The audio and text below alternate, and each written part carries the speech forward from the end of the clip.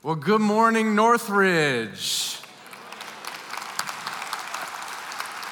I am Caleb Anderson. It is great to be with you this morning. I want to greet our other campuses at Brighton and Saline and Grosse Ile. Welcome. If you're watching online, welcome. Glad that you are with us this morning too. So I got to be here a few months ago. It was my first time at this awesome church. Enjoyed my time here so much, I begged Pastor Brad if he would let me come back again.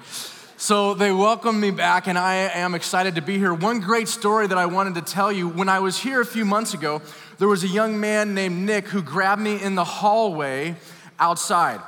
And he said, I just have to tell you this story. So my family lives here in the Plymouth area, and I was in town, and I guess they just wanted me to come to church, and they begged me to come to church. They said, you have to meet our pastor, Brad. And so he showed up at church, and they were like, oh, we're so sorry, Nick. I don't know who this joker from Southern California is. That's not Brad. But he said, but guess what? I'm from Huntington Beach. And so Nick showed up at the church that I lead in Huntington Beach the next Sunday, and has been there every Sunday since.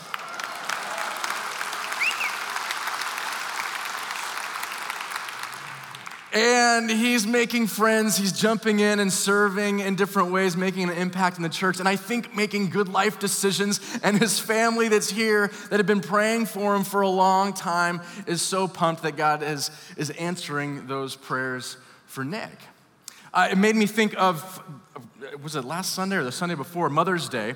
And I brought a photo of my family at our Mother's Day service in Huntington Beach. That's the fam.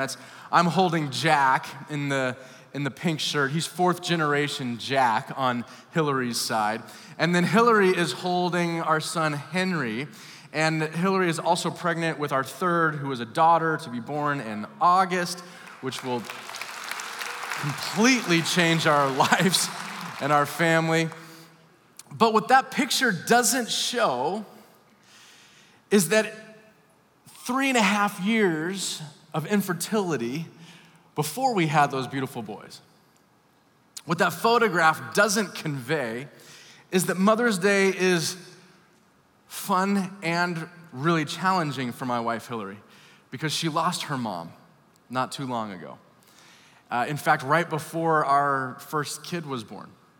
And so Mother's Day brings with it this mix of emotion. I'm so grateful that God gave us these kids. I'm so sad that they don't have their grandma, her mom, to be a part of the journey. And as I stood up on our stage at Mother's Day and looked out into the crowd, I saw people that I knew had paid for the infertility treatments and procedures with still no baby. And I saw someone, a young person who I knew had just lost their mom. And here they were on Mother's Day. You see, there are times in our lives when we pray for things and God does it. There are other times where we pray and we hope and we desperately cling to some kind of faith that God would do, and then He doesn't. And the question for us this morning is, what do we do then? What do you do when the thing that you're praying for, you're well aware, might not work out the way you want it to? What do you do when the thing that you're praying for already hasn't worked out and there's no going back at this point? I want to take you to a story in the Old Testament part of the Bible. When I was here a few months ago, we talked about Nehemiah and a book that I wrote called Favor with Kings. The story that we're going to talk about today happens in that same area, in the same general time frame, just a couple generations prior. It's a story in the book of Daniel, chapter 3. I'd love you to read it with me, starting with this. King Nebuchadnezzar made a gold statue 90 feet tall and 9 feet wide, and set it up on the plain of Dura in the province of Babylon. Now, just for fun, say Nebuchadnezzar. Nebuchadnezzar. It's just fun to say, right? Like Francisco or something. But if you say it at brunch, people might think you've sneezed aggressively. And don't try to spell Nebuchadnezzar, but it is fun to try to say. Now, the other word in that little sentence was Dura. Dura, this historical place in Babylon, it still exists. There's still a place in that area called the Plain of Dura. And at this place of Dura, archaeologists have since uncovered a platform that they believe was probably the very platform that this statue stood upon. So I'm telling you a story, we're reading a story with historical backing and archaeological backing. Let's continue, verse 2. Then he, King Nebuchadnezzar, sent messages to the high officers, officials, governors, advisors, treasurers, judges, magistrates, and all the provincial officials to come to the dedication of the statue he had set up. So all these officials came and stood before the statue King Nebuchadnezzar had set up. Verse 4. Then a herald is just a messenger, the one that comes ahead and says, hey, pay attention. He shouted, people of all races, nations, languages, listen to the king's command. When you hear the sound of the horn, flute, zither, lyre, harp, pipes, and other musical instruments that I'm getting too tired to write down, bow to the ground to worship King Nebuchadnezzar's gold statue. Anyone who refuses to obey will immediately be thrown into a blazing furnace. Dun, dun, dun. All of a sudden, this just took a turn for the worse. Like, whoa, I get the statue part. Where did the blazing furnace come from? But let me give you a little bit of context here before we get into that. Babylon is this massive, complex city with multi-ethnic, multi-racial, multicultural, all blending in, melting together. And Nebuchadnezzar is seeing to it because he's conquering different nations. And he's bringing people back to live with him, to be in his regime, to be under his thumb. That's what happened to the Jews. He had taken over Jerusalem and brought back with him the best and the brightest. And so now there's a bunch of displaced Jews in exile under the thumb of this Babylonian king. And he is brainwashing them and getting them to be a part of his thing and forget about their homeland. And Babylon is this immense, powerful place in that time. The Jews who were there, they had been educated by their parents, by teachers of the Big Ten. You know the Big Ten, the 10 Commandments? And then there was a bunch of other commandments on top of that the Jewish leaders instilled. But one of the 10 that was ready in their mind was, don't put other gods before the real God. Don't bow down to lesser things. And so when this King Nebuchadnezzar says, I want you to bow down to my statue, that triggers something for the Jews. And they're thinking, well, does it matter here in Babylon? Is our whole Jewish thing the way we used to live and all that, do we just punt on it? I mean, certainly our Jewish God would understand. I don't even think he's around anymore anyway. We're just here, stuck, enjoying the spoils of Babylon. I mean, this is where we find ourselves. Maybe it doesn't matter if we bow to his statue, if we worship his gods. Verse 7, so at the sound of musical instruments, all the people, whatever their race, nation, or language, bowed to the ground and worshiped the gold statue that King Nebuchadnezzar had set up. But some of the astrologers, in other words, some of the king's counselors, advisors, went to the king and informed, parentheses read, tattled on some of the Jews. They said, King Nebuchadnezzar, long live the king, which is what you say to powerful people who are temperamental and might get mad at you. Long live the king, you're great. It's a pleasure to be in your scary presence. Verse 10, you issued a decree requiring all people to bow down and worship the gold statue when we hear the sound of the horn, the flute, the zither, the lyre, the harps, the pipes, and all the other musical instruments. Isn't it interesting how they repeat that again? I'll tell you why in just a moment. That decree also states that those who refuse to bow be thrown into the blazing furnace. Dun, dun, dun.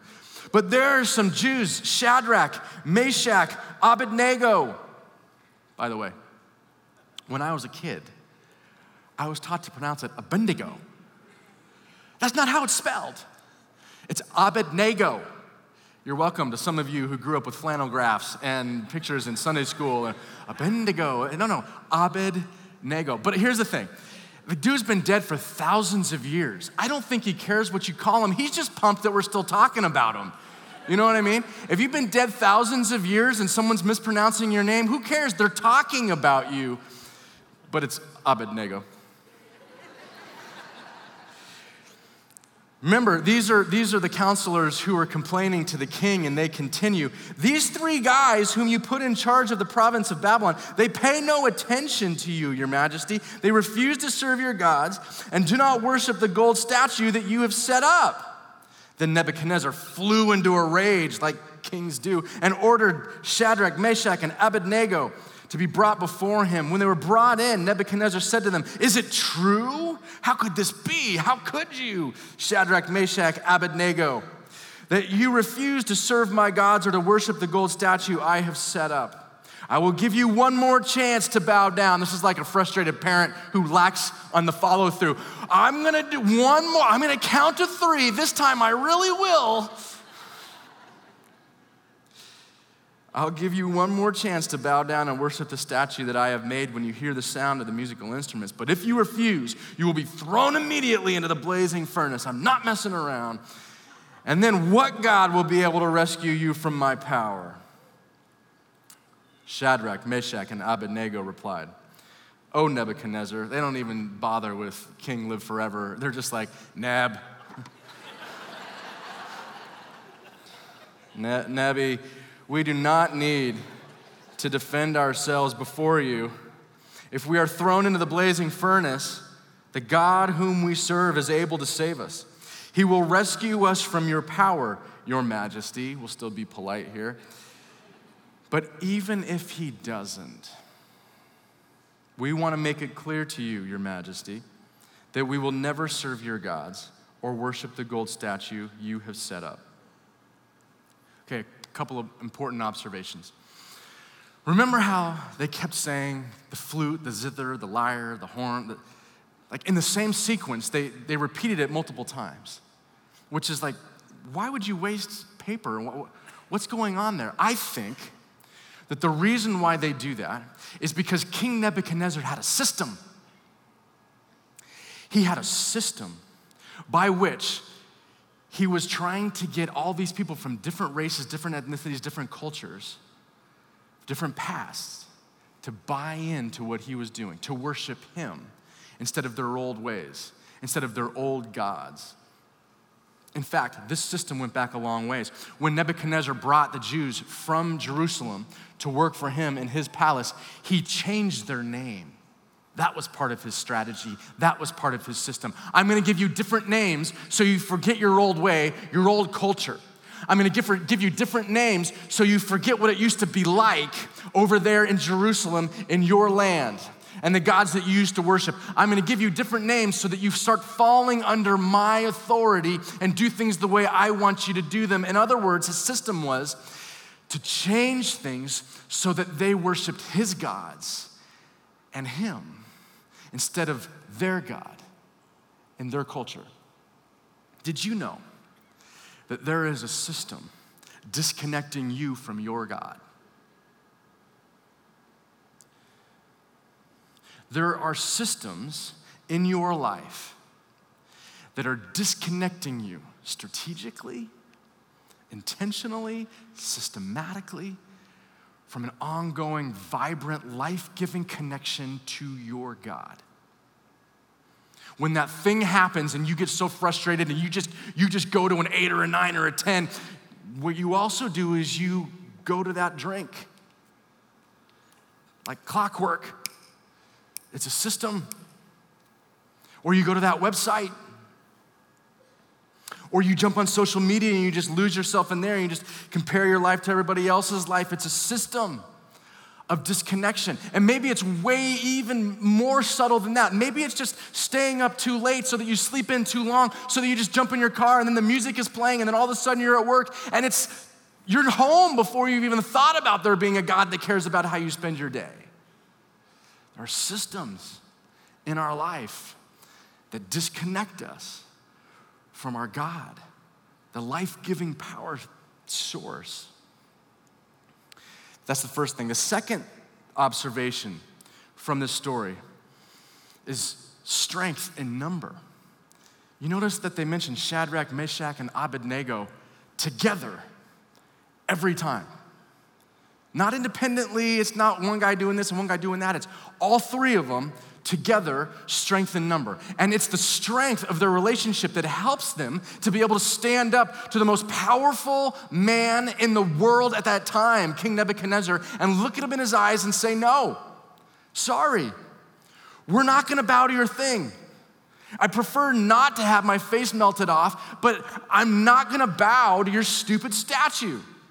And the three of them standing side by side in relationship, supporting one another, gave them the strength to do such a thing. And so I want to talk just for a quick moment about relationship, our human relationships, and you'll see how this is building ultimately to our relationship with God, and that's where we're gonna go. But let me show you this. When any relationship starts off, it usually starts off with some sort of appreciation. That says appreciation, I promise. In a dating relationship, you might call it infatuation. But there's some kind of connection, there's some level of appreciation or interest, whether it's a person at the office and you appreciate the way that they do things and you think, I wanna work with this person, I wanna get to know this person better. Whether it's a neighbor and you appreciate the way that they neighbor and they take care of their own space and they're attentive to what's going on the street and whatever. There's an appreciation that compels you to invest in this relationship. And from appreciation, we go to respect. Respect is the next level, where you have a respect for this person. That's where it goes. Now, a quick little single sidebar for my single friends in the room. This is important because if you're single, you're looking at it through that lens, right? Let's just be honest. Infatuation, and where does this relationship go from here? But here's the key. There are 4 elements of a relationship: the physical, the mental, the emotional, and the spiritual. Which aspect of relationships do you think, in most of our American dating relationships, is the one that takes off the quickest? The physical, thank you. The physical one does, in fact, typically in most of our relationships, just take off because there's appreciation, there's infatuation, there's attraction, there's chemistry, there's something going on here. Let's figure this out. Is there something that we should invest in here? Let's see where this goes. And so the physical has a tendency to just jump out in front. And then the tendency is for the mental, the emotional, and then spiritual. Where are you at? It's way down there. But the reality is, gentlemen, if you want your relationship to flourish, to last, to matter, these need to grow in tandem. They all need to grow. This needs to be held in check, and these need to be healthy, or your relationship won't last. If you actually respect her, if you actually respect him, this is what you will want. Otherwise, it's just gonna be another empty relationship that will leave you unsatisfied. Single sidebar, that's free. So from there, confidence. Confidence is next. Confidence is when you actually start to lean in to a person. You start to depend on a person, putting trust and faith into someone. You have this as you start to date more seriously and think about marriage, you have this in friendships too. I have a friend named Justin who I let him see all of my financial matters, like my bank accounts, my investments, all that kind of stuff, because he's a financial wizard. So he can see some areas where I'm struggling or not thinking about things right, or maybe spending inappropriately or whatever, and I allow him to speak into that. Is that risky? Yeah. Could that go wrong? Sure. But I have confidence in him, and I'm willing to trust because of that level of confidence. And Justin supports me, and it helps our relationship. So from there, there's commitment. Commitment. This is when you really commit, whether it's in a marriage or whether it's your inner circle, your core, your guys, your girls, who you call at 2 a.m., 3 a.m. when stuff hits the fan and you're just like, I don't know where else to go. And you're committed, you're like, I'm there for you. I'll drive, I'll pick you up, I'll be there. It's those kind of friends. It's that kind of a marriage where you are in, you're committed, I'm with you. And then the last level, this one is reserved for our relationship with God. All this stuff are human relationships, and all of this stuff is relevant to our relationship with God, but this is at another level. This is furnace faith. Furnace faith. And Shadrach, Meshach, and Abednego show us what furnace faith is all about. This is the highest level, the deepest level of relationship. Let's see if you caught it. Verse 16, Shadrach, Meshach, and Abednego replied, "O Nebi, we do not need to defend ourselves before you. If we are thrown into the blazing furnace, our God whom we serve is able to save us. He will rescue us from your power, your majesty. But even if he doesn't,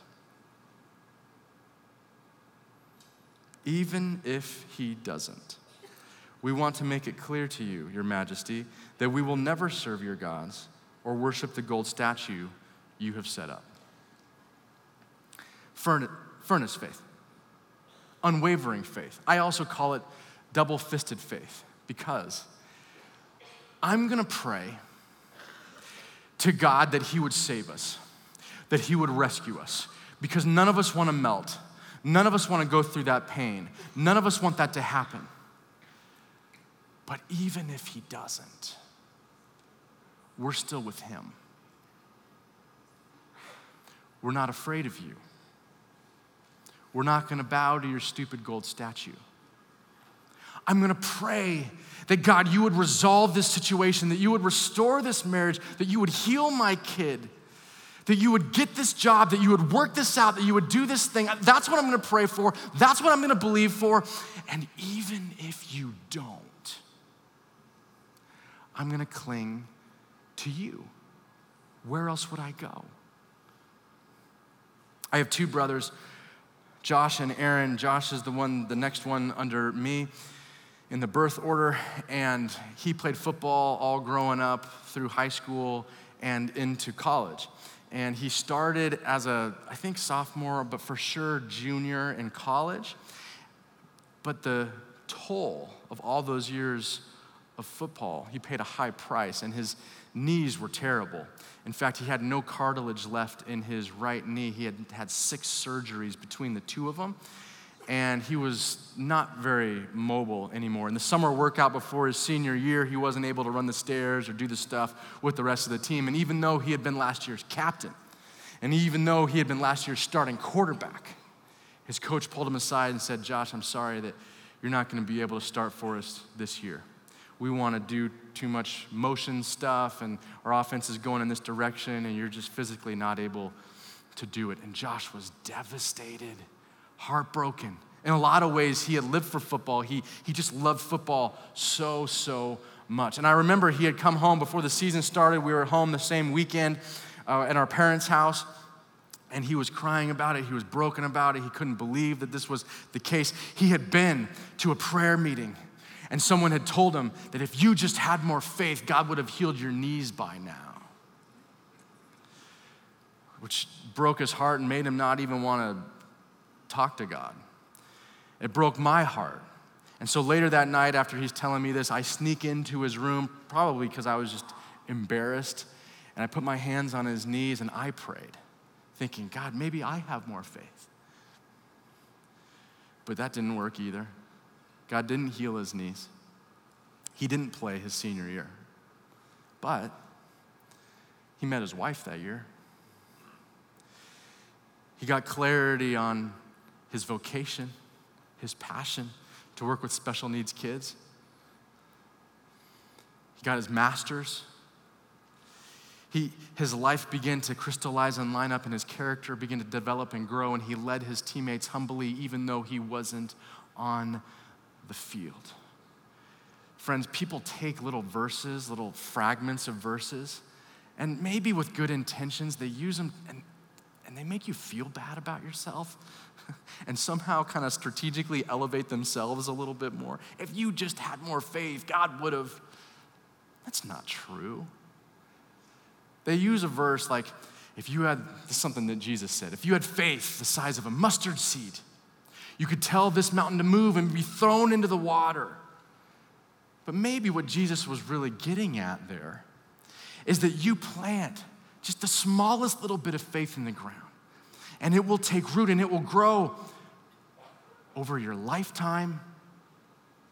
And maybe over your lifetime you will move that mountain, but it's gonna take time and maybe tractors.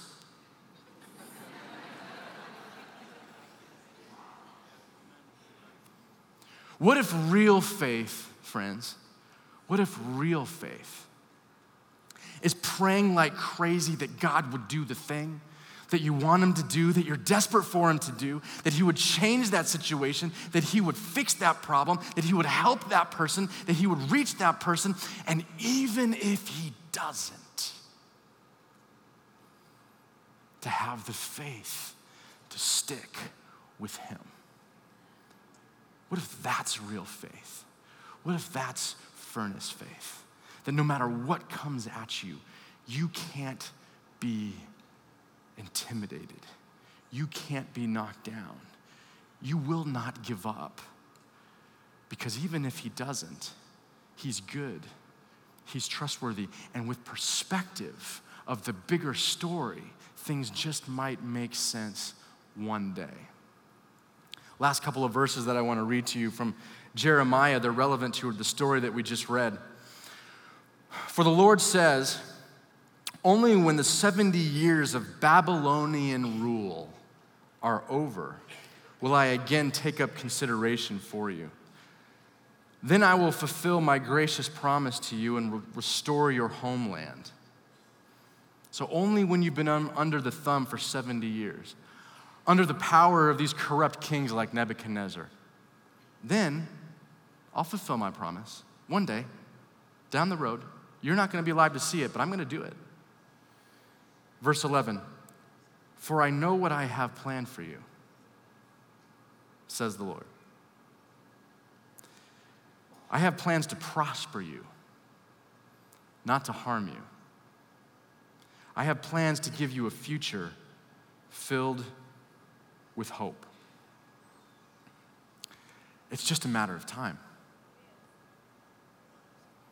And if you can pull back and if you can see the bigger story, even though you can't see the bigger story, if you can just have faith. We pray like crazy that God would give us the outcome that we want, the thing that we believe is best, the healing that we want to see, the restoration that we want to see, the problem fixed. But even if he doesn't, you can have faith. In the face of any circumstance, of any problem, you can look the king in the eyes and say, I'm not afraid of you. There's nothing that you can do to me. God will either save me from death or he'll save me through death. Either way, this is gonna work out well for me in the end because he's telling a bigger story. He's seeing a bigger picture. And I'm not afraid of you, problem. I'm not afraid of you, person. I'm not afraid of you, king. I'm not afraid of you, cancer. I'm gonna pray for this, but even if he doesn't, I'm sticking with him.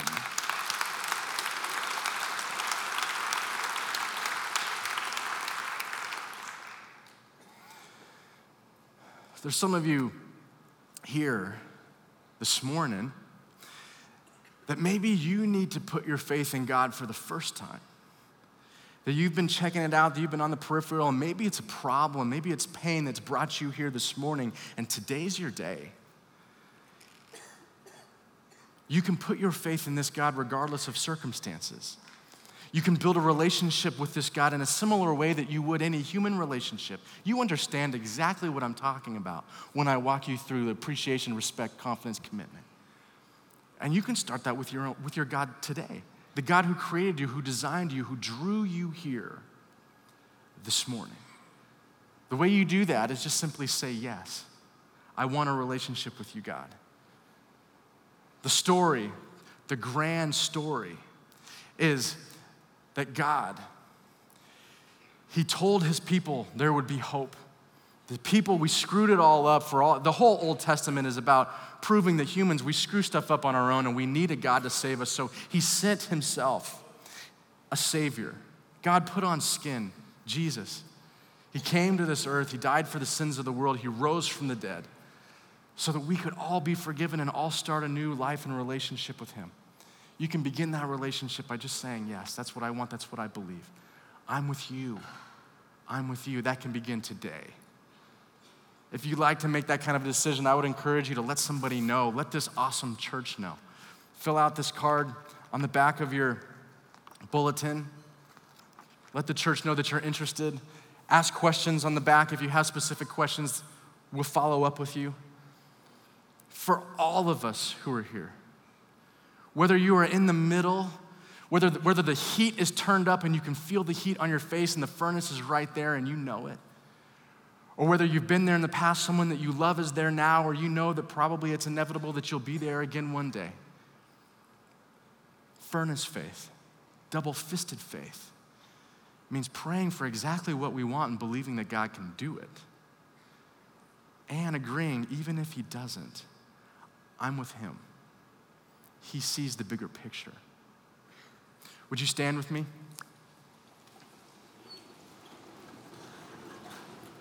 I want to invite you to do something as a symbolic exercise.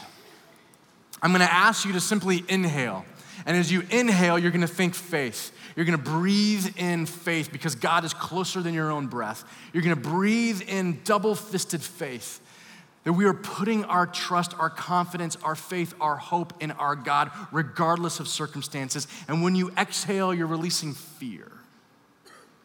Because you won't be afraid of the problem. You won't be afraid of the person. You won't be afraid of the king. Your confidence is in your God. Will you take a deep breath with me? Remember that today. Do it 1,000 times. Breathe in faith. Exhale fear. May God bless you and keep you. May he cause his face to shine upon you. May he give you an awareness of his presence, his love for you regardless of your circumstances, and may you cling to him in faith. In Jesus' name, amen. God bless you.